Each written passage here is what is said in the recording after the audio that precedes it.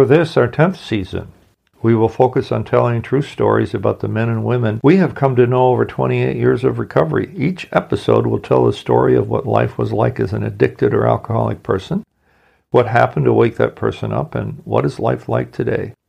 Not all stories are ones of success. Some of our friends didn't make it, as they relapsed and so far have not come in from the cold. Some died in circumstances that had nothing to do with their disease. Others had a rough start, but they persevered and now enjoy a full and productive life. Some are old guys like me, and others are relative youngsters who serve as great examples to other younger addicts. Our stories describe addicts and alcoholics of many different cultures, a range of socioeconomic status, different generations, gender types, and sexual preferences, if they're relevant to their story. I like to say that addiction and alcoholism are equal opportunity predators. They don't discriminate, and you will see how the stories we share about our friends will prove the truth of that statement.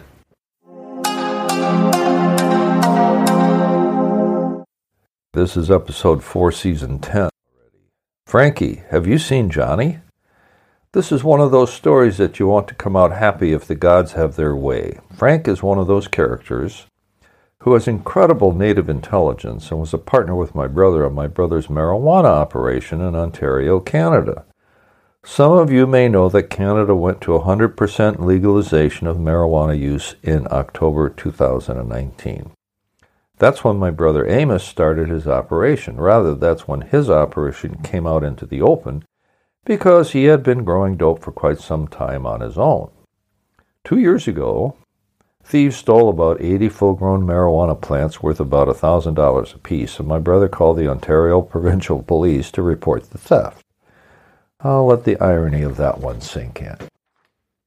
The pot being legal made it necessary to report the theft, but there was not a chance in hell that any of it could be recovered, of course, and it's not an insurable crop. I think the lesson for my brother was to make sure that he had 24/7 security from there on in, which is where Frank comes in.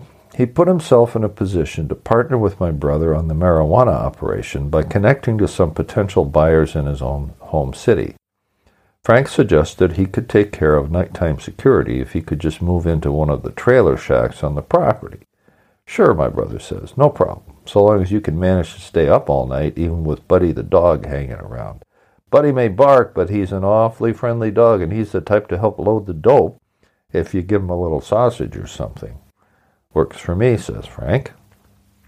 Frank had stopped drinking 20 years earlier, about the time his daughter Jonna was born. Naturally, everybody started calling her Johnny, and the name stuck, and she was okay with it. But Frank still smoked dope, and one could see him sitting on the ground leaning against a kill, a drying barn, totally stoned, staring into space. The dope was free, and it was nasty powerful, so why not? Frank had himself a good deal. If he could get the big boys to buy the dope, he would pocket 40% of the net. He was also supposed to help with the crop and provide nighttime security, which looked like an impossibility since he was so stoned so often, but it worked out for a while. Then his beautiful 21-year-old daughter, Johnny, showed up one day with her stoner of a boyfriend looking for a place to stay, and of course Frank took them into his trailer shack, by which time he had now had a porch attached and some winter siding and an air conditioner hanging out the back window, all the comforts of home, including a nice 42-inch flat-screen TV serviced by a satellite dish. Now, I have to say that Johnny is simply one of the most drop-dead beautiful creatures I have ever seen in my life so far. Athletic, tall, green eyes, naturally wavy light brown hair, and a Grace Kelly face, or Charlize Theron, if you like. A tragic figure, alcoholic and trying so hard to quit. I tried to get her to come to some AA meetings, and she thought she wouldn't belong. She was too young. That was not her style, not her crowd. I heard later that she did go, but relapsed again and again. Even her dad encouraged her. We, my brother Amos, her dad Frank, and I would sit with her and encourage her to get clean and sober. She didn't smoke dope. She smoked tobacco, but she did love her hard liquor. Why she had that loser of a boyfriend around, we had no idea. She was just up against so much. Her dad, Frank, did love her mightily, but he was handicapped by his own obsession with marijuana. We did not realize that she was pregnant when she came to stay with Frank, but soon enough, there was a baby boy who looked just like his loser of a dad, who took off, of course. One day we couldn't find Johnny anywhere. She had left little Joey with her dad for the night, and she was supposed to be home at least in the early morning hours, like 3 a.m., but there was no sign of her at 9 o'clock in the morning. My brother and I went looking for her, leaving Frank to watch both the operation and the kid. The workers usually showed up around 9 a.m. to process the marijuana. They pull the buds off the stems, shave the buds, weigh, label, and vacuum pack each 1-pound bag. The farm is less than 2 miles from town, where the bars and the pool halls are, and the local jail is right there as well. The OPP, the Ontario Provincial Police Station, is further west on good old Highway number 3. First, we check the jail, and she's not there. Then we check the hospital, no emergency admissions. Drove over to Port Dover, a small town on the shores of Lake Erie, only 8 miles or so from our hometown, nothing. Called around. About noon, the bars started opening. We find that she had been seen in the company of a biker who had a very nasty reputation, but was also a charmer with the ladies. And that gave us a bad feeling in our stomach. But to our immense surprise and relief, later that day, she called her dad from Holmes' house, a local rehab to which the biker had taken her, because she said she had had it with her life. She checked herself in, and lo and behold, got clean and sober. She did not want her little boy taken away from her. That was the thing. We were very relieved. We were all very angry because she didn't let us know a damn thing for almost 24 hours. She said that between the hard stuff and the cocaine, she was very out of it and had no idea where she was or who she was hanging out with out there on a warm summer's night, until she came to. I would see that beautiful lady at some of our local AA meetings in town when I came back home.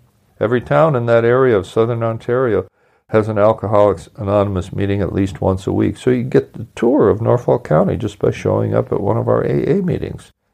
Two of my favorites are the one in Port Dover, which takes place Friday nights in the basement of a church. It's right on the shores of Lake Erie.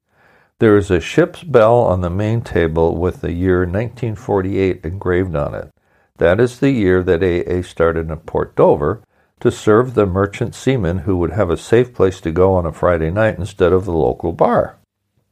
The other favorite AA meeting also takes place in a church, but the church is on the Mohawk Six Nations Indian Reservation. There is a woman there revered for her ancient wisdom that just emanates from her being. That's a great meeting. Yes, Frank, you did find Johnny after all. Johnny found salvation despite all those terrible odds against her. She finished York University and now teaches middle school kids, guess where? At the Six Nations Indian Reserve, as it's called. And she says, "It's okay if you call me Johnny." So far, the gods have had their way. What have we learned about the story of Frankie and Johnny? We learned that, 1, there is a goodness within people that we don't often see because they are not, quote, our kind. 2, Frank loved his beautiful daughter, but was not able to help her due to his own addiction. It took a village to save her. 3, Johnny must have figured out that she could no longer stay alive or sane if she kept up the life she was leading, and she didn't want to lose her little boy. 4, ultimately, it was the luck of the draw that a space was available at a local rehab, and it is to her great credit that she seized the opportunity to help herself and keep her little boy.